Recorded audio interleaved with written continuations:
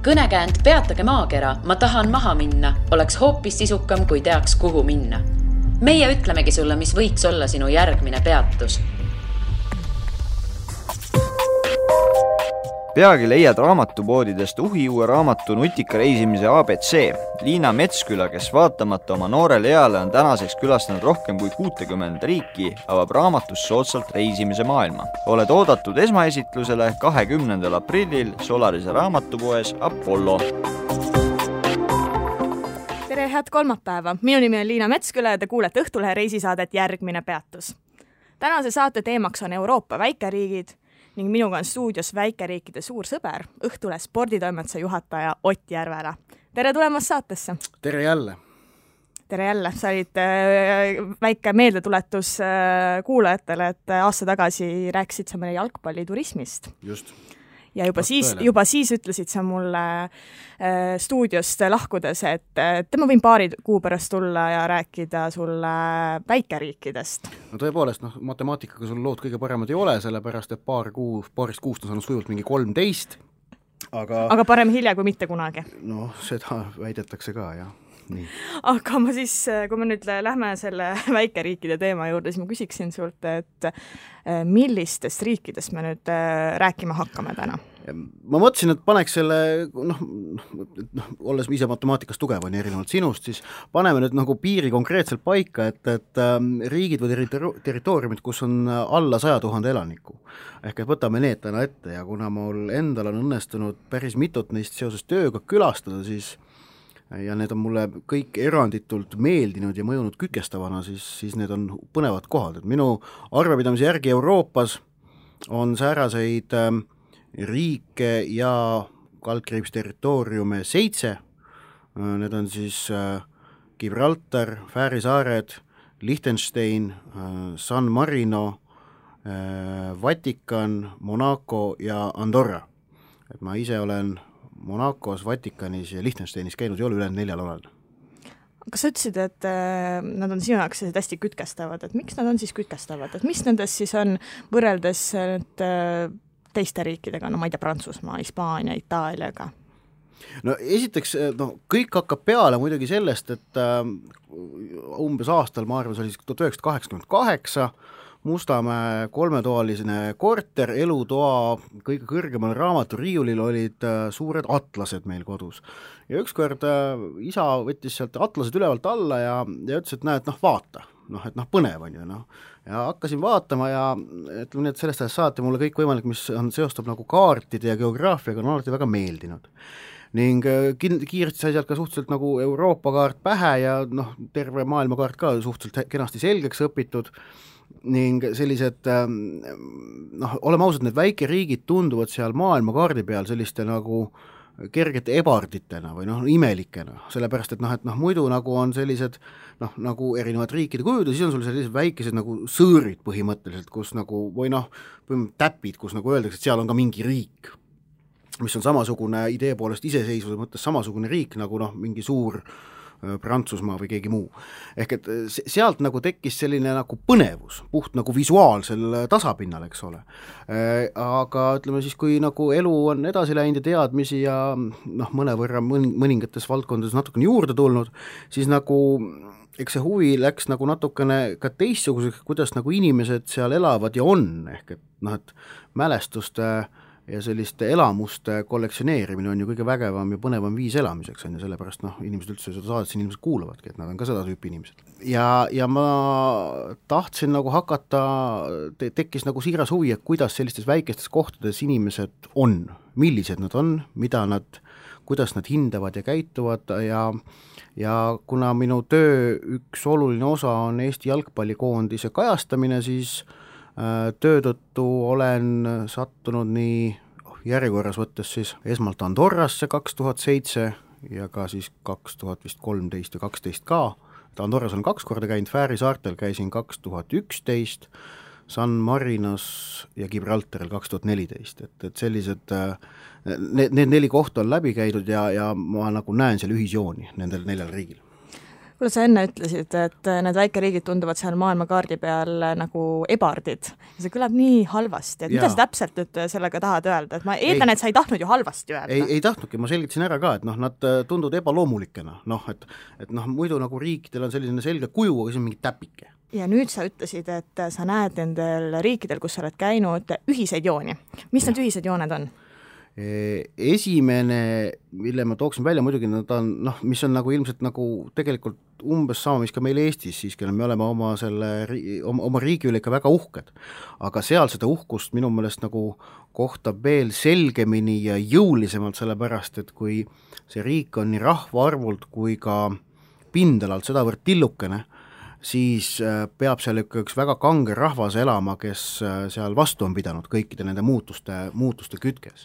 Ehk et alustame näiteks Fääri saartest, siis need inimesed, kes seal elavad, need on ju kangelased, loodusjõudude igapäevased alistajad. Fääri saartel see 2011 juunis Eesti jalgpallikoondis sai seal 0-2 tappa muidugi, kui ma seal olin.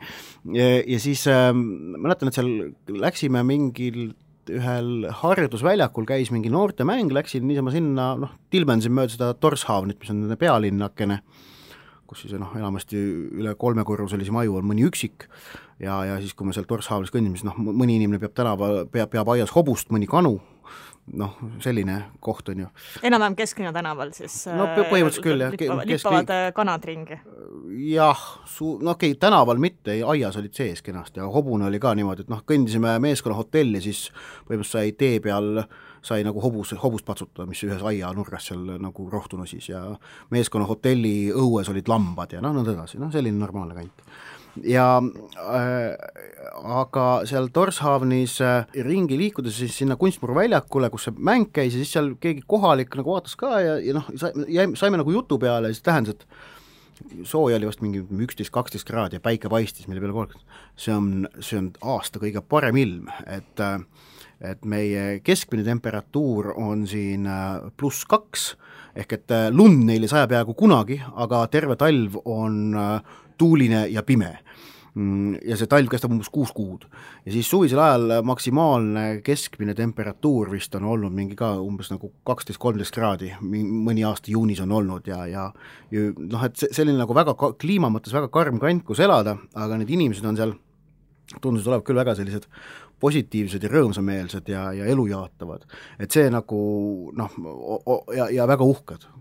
Fääri saarte lipud on seal igal pool üleval ja ütleme see puhas, see loodus, mis nagu Fääri saartel võtta on, siis ütleme selle üle ma ei imesta, et nad uhked on, et see on täiesti imeline. Sa mainisid, et nad on hästi uhked seal, et siis võib väikeriikide puhul võib-olla rääkida sellisest teatavast mentaliteedist, et nad võib-olla ongi uhked. Jah, muidugi, nad peavad olemas. Või kas sa saab kuidagi midagi veel välja tuua, kui me räägime tõesti väikeriikide mentaliteedist? Et kas sa oled märganud midagi sellist? Ma selle enne saadet mõtlesin, et ma ikkagi selle uhkuse ja enese teadvustuse tooksingi nende ühiste joontena välja.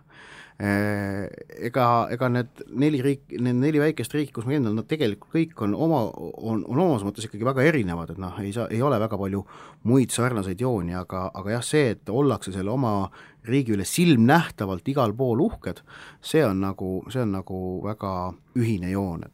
Aga eripärad on ka, et Gibraltaril näiteks oli seal, Gibraltar on ju üks kalju põhimõtteliselt, mis seal nagu Hispaania otsa peal on, millele siis Hispaania ja Suurbritannia jätkuvalt vaidlevad, kelle oma see on ja kaljurahvas ei taha nagu üldse Hispaania alla minna, Hispaania väidab, et see on nende oma, ja selles mõttes on nagu huvitav see, et Lõuna-Hispaania kliima, kõik nagu soe ja värki, aga siis nagu tegelikult on see mingi umbes selline paari ruutkilomeetrini Inglismaa on sinna sattunud, sellepärast et maksab Inglise nael, kusjuures seal on veel Gibraltar annab oma enda rahatähti ka välja, millel on siis natukene teistsugune kujundus, et sellega lähed kuskile Londonis, lähed poodi, siis vabalt võib juhtuda, nad ei võta seda vastu, sellepärast nad ei tea, et selline asi olemas on, kuigi tegelikult on täiesti nagu kehtiv ja legaalne rahatäht.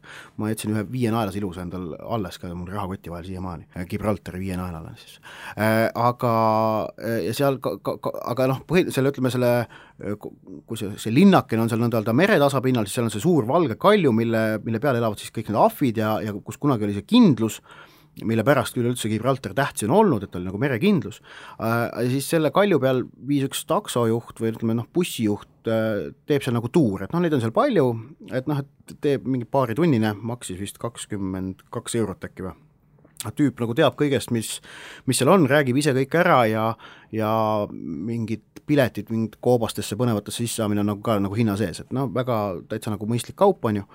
Ja siis ta nagu rääkis ka, et ütles, et meil siin Gibraltaril, meie eripära on see, et me saame kõik sõbralikult läbi, et kõik maailma rahvad, kes te kuskil omavahel kaklete ja sõdite, et tulge siia Gibraltarile, vaadake, kuidas me siin kenasti elame. Meil on siin moslemid, meil on siin juudid, meil on siin inglased, meil on siin hispaanlased, meil on portugallased, meil on brasiilased, meil on kõik inimesed siin koos, kõik saame sõbralikult läbi, mitte mingit probleemi pole. Ehk et näiteks tema tõi Gibraltari plussina tõi välja selle, et omavahelist hõõrumist ei ole, et inimesed oskavad nagu koos elada. Et see oli näiteks Gibraltaril, mis nagu niimoodi eredalt meelde jäi, lisaks ka muidugi sellele suurele valgele kaljule ja ahvidele, kes sul seal lihtsalt ka linnatänaval niisama vahepeal jooksevad, hüppavad ja kalpsavad ja väga vahva on. Ja San Marino puhul, ütleme jalgpallikoondisel läks ka seal halvasti, 0-0 viik.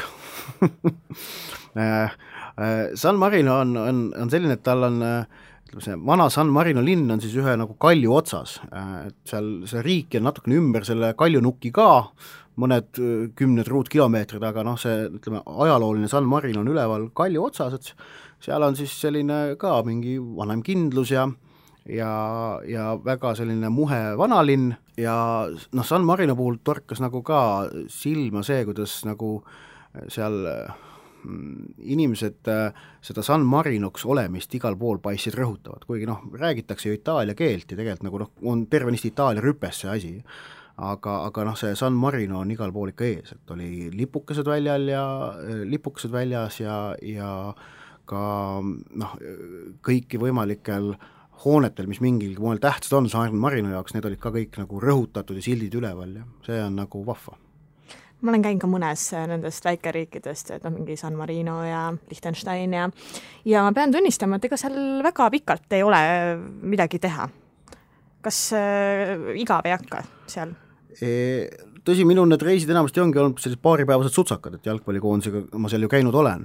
Aga ütleme, ma ei ole inimene, kellele väga meeldib mingisse nagu, kes tahab tingimata minna kuskile suurte seltskonda, et otsida mingi suure seltskonna, et nagu õhtul pidutseda või niimoodi, et seda seal tingimata ei pruugi alati olla või on selle ülesleidmine väga keeruline, aga sellistes väikestes riikides, mis mina näen, et seal on nagu seal kiputakse väga palju asju, mis on juhtunud tähistama, ehk et tegelikult neid avastamisväärseid objekte on seal 1 ruutkilomeetri kohta tohutult palju. Gibraltaril oli põhimõtteliselt niimoodi, et iga paganama tänava nuki peal on jälle mingi autahvel, et siis, kui kuninganna meil kunagi 50 aastat tagasi siin käis, siis siin ta tegi seda ja seda. Ja seal on igasugused muud tähtsad ninad ja kuningapere liikmed ka käinud, et igal pool on mingid autahvlid ja värki ja siis nagu ajaloost on see nagu asi tohutult läbi põimunud ja läbi kasvanud ja seda kõike avastada minu jaoks on alati väga põnev. Fääri saartel natukene samamoodi, et seal on ka mingid arusaamatud ja huvitavad ausambad olid seal Torshavnis ja neid oli alati väga, väga põnev uurida. San Marino, ka samamoodi jällegi, kõik on väga pidulikult tähistatud, tahvlid üles pandud ja saab nagu kurssi viia ja eriti ja nüüd tänapäeval saad telefonis kohe guugeldada ka, et kui midagi huvitavat on. Ning sellepärast nad sellised on, et jah, selliste, ütleme, mingid, need riigid minu meelest sobivad inimestele, kes tahavad üksinda või niimoodi väiksemas seltskonnas asju avastada ja süveneda, et sellist tohutult hunnikut Eiffeli torni, Kolossumit ja kõike muud sellist, et mingi suured tähtsad objektid, mida üle maailma on tunda, mis on teada-tuntud, neid asju seal muidugi ei ole. Aga need nagu tõmbavad vist ka teistsuguseid turiste, ma arvan, ja reisihuvilisi.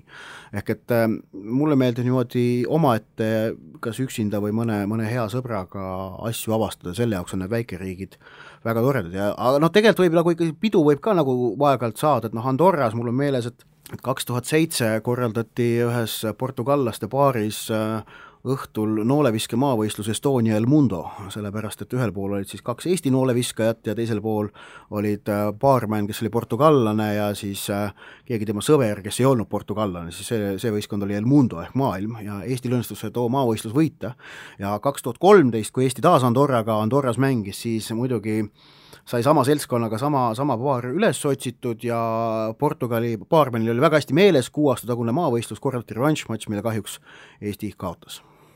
Kuule, sa tõid päris huvitav asja enne välja, et väikeriigid on siis sellised, mis köidavad võib-olla teistsuguseid turiste? Ma arvan küll, jah, et mina ilmselt leiaksin selles pisikeses San Marinos endale 3-4 päeva tegevust küll. Kui ma olin seal 1 päeva ja sellest aitas. No võtta, mina leiaksin kindlasti 3-4 päeva, jah, et ma seal käiksin ja kondaksin selle ikka põhjalikult risti-põiki läbi ja vaataks igasugused detailid üle ja no kaua sa neid autahvleid ikka vaatad või mis sa, räägi meile, mida täpselt, mida sa otsid nendest väikeriikidest, mis seal nagu on? Vahest on ka see, et jah, et istud seal mingis kohvikus ja jälgid kohalikke inimesi ja vaatad, kuidas nad elavad, näiteks see on ka päris põnev. Paar tundi istud, jood kohvi, sööd saiakese ja vaatad, kuidas need kohalik elu kulgeb. Selle kohaliku elu rütmi tajumine ja kogemine on ju põnev, sellepärast me ka tegelikult reisime, et saada aru, kuidas nagu mujal asjad käivad ja äkki midagi meeldivat üle võtta. Aga samamoodi saab ka kohaliku elu jälgida kuskil kohvikus ja saiakas süües ka näiteks Pariisis, Barcelonas, no jah, sama asja saab igal pool teha? Saab, aga nendes väikeriikides, nagu ma ütlen, on sellist salapära rohkem ja see salapära ja see on sageli ka hoomamatum ja sellele on keeruline pihta saada ka, et ega seal Andorra, see vana linn, see on ju, Andorras on ka vana linn, see on umbes koos 3 tänavast ja vanast parlamendihoonest, aga ega seal kohalikke ju ei ole, et seal nagu mõnda kohalikku näed, siis nagu see on nagu omapärane, see on nagu tühjad tänavad sageli. Need elavad hoopis teises tempos omadega, jah, sageli. Torshavni vanalinn Fääri saartel, see on mingi 10 murukatusega maja näiteks, kõik punastest laudadest ehitatud. Ehk siis tegelikult vaatamisväärsus ei pea ju tegelikult alati olema tõesti suur vaatamisväärsus. Jaa, ta ei pea olema suur ja pompöösne, vaid vaatamisväärsus on tegelikult see, kui inimene leiab, et see asi, mida ta on tulnud kauge maa tagant vaatama, on tema jaoks mingil moel kas inspireeriv või rikastav. Ma ei ole kindel, kas Eiffeli torni vaatamine ausalt öelda mind kuidagi inspireeris, kui ma nüüd eelmine suvi käisin Pariisis elus esimest korda, Eiffeli tornist ma ei läinud seda üldse vaatama, aga kuna mul oli üks intervjuu seal suht lähedal kõrval hotellis, siis ma vaatasin üle, seisab see raudkolakas seal suht suvaks, et ausalt, ja siis see viltune kirik, mis seal Pariisis on samamoodi, miks see on tähtis, ei ole, ma tean, et see seal on, selles ei ole mitte mingit nagu uudisväärtust või selles on lihtsalt tohutu saba inimestest, kes tahavad sinna sisse saada, Aga käevusriikides saad avastada midagi uut, midagi, millest ei ole võib-olla räägitud. Ja millest põhimõtteliselt mitte keegi ilmselt, keda ma tunnen, sediamaani mitte miskit ei tea. See on äge tunne, kui näha või kogeda midagi sellist, mille kohta saad mõelda, et pagan, et keegi väga nagu mu tutvusringkonnas ei ole San Marinos San Marinos seal üleval kindluse juures mäe otsas, selle kõrval oli üks kohvik, mis müüb kohaliku San Marino pruulikoja õlut. Mõtlesin seal, proovisin ühte vist pool pinti või pool klaasi ja teist ka pool klaasi, mõtlesin, et huvitav, kas nagu et ilmselt ma ei tunne ühtegi inimest, kes nagu siin seda õlut oleks varem joonud, aga okei, siis natuke hiljem selgus, et üks tuttav seltskond oli seal paaris tund aega varem käinud, olid küll, aga jah, ja või siis süüa mingit, Andorras on üks põnev restoran, seal ma sõin jänest, ma mäletan, et sellised nagu väga huvitava maitsega jänes oli tehtud. Ja kõik sellised, jänest süüa Barcelonas või Andorras ikka oluline vahe on sees. Andorras on oluliselt põnevam. Mis on kõige eredama mulje jätnud sulle nendest käebusriikidest, kus sa oled käinud ja miks? Fääri saarte loodus. See Fääri saarte loodus, see on nagu, natukene meenutab seda Tolkieni Sõrmust isanda filme, mille Michael Moore Uus-Meremaal tegi.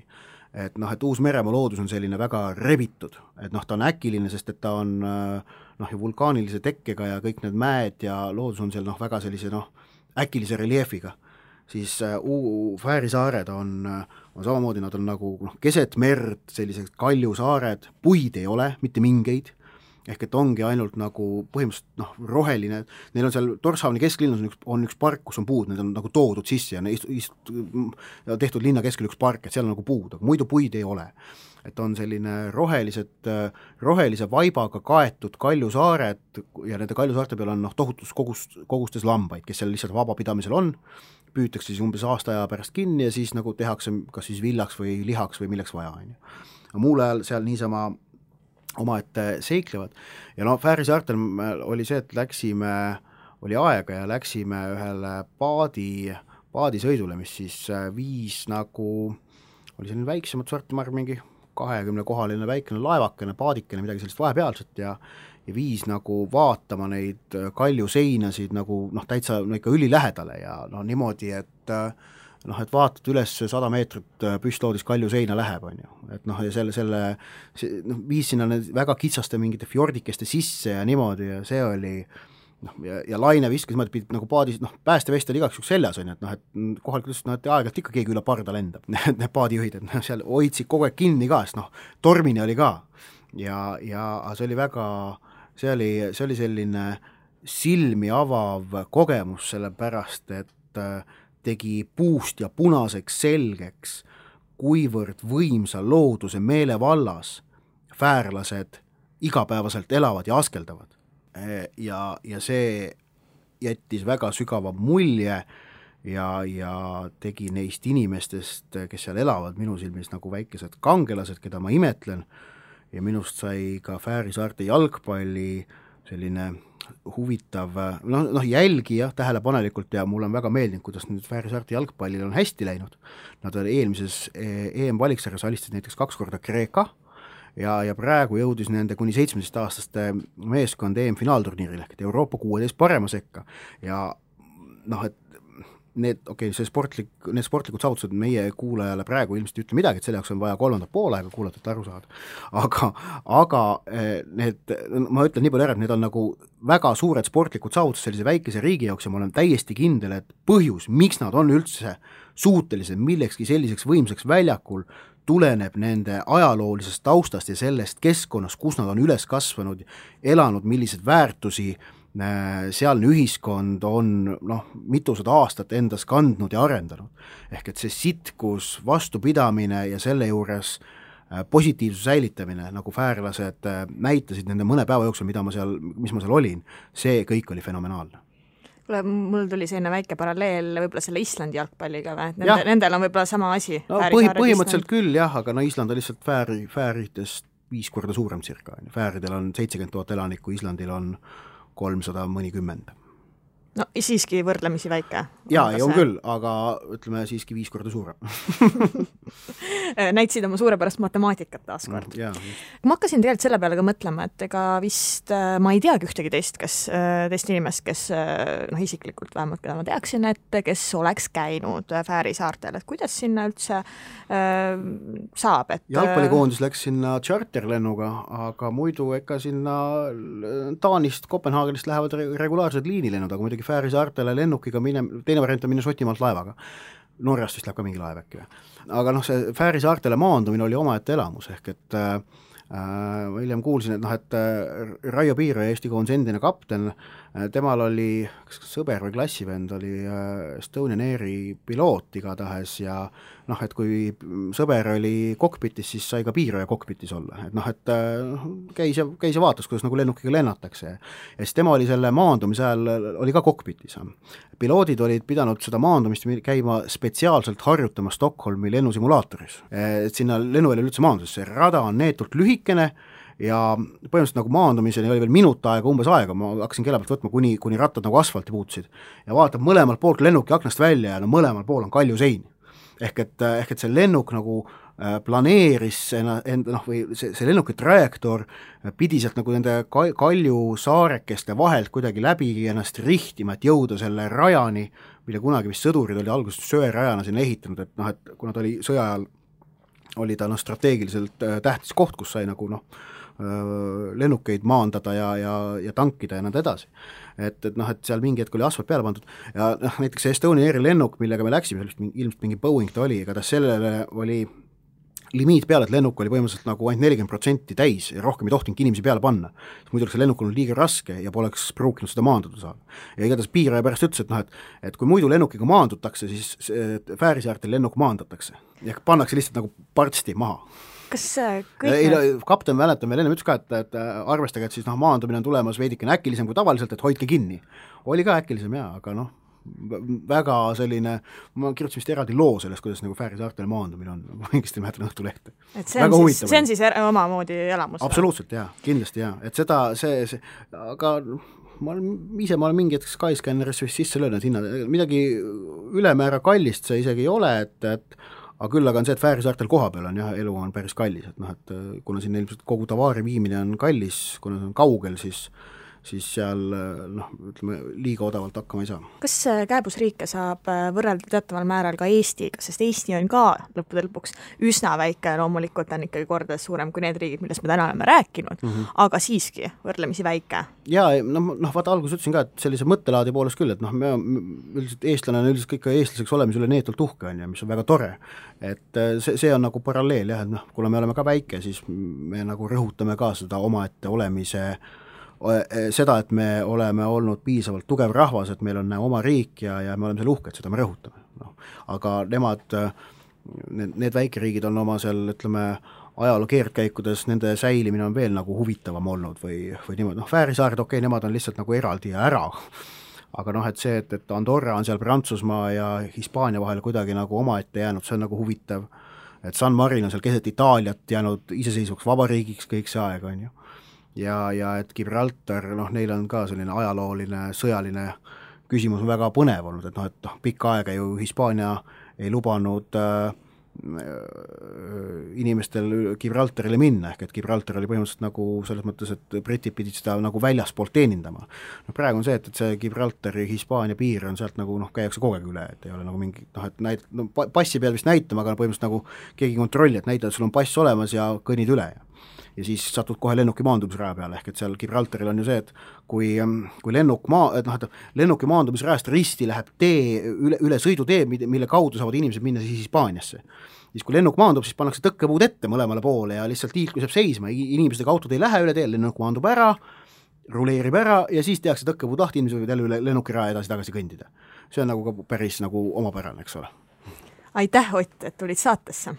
Ikka, ja käige ja avastage põnevaid paiku, soovitan ma kõigile, et need suured ja tähtsad kohad, need võib ju ka üle vaadata, aga ise olen väga veendunud, et inimene saab emotsionaalselt rikkamaks siis, kui ta käib ja avastab paiku, millest ta ennem suurt miskit kuulnud ei ole ega näinud ka mitte.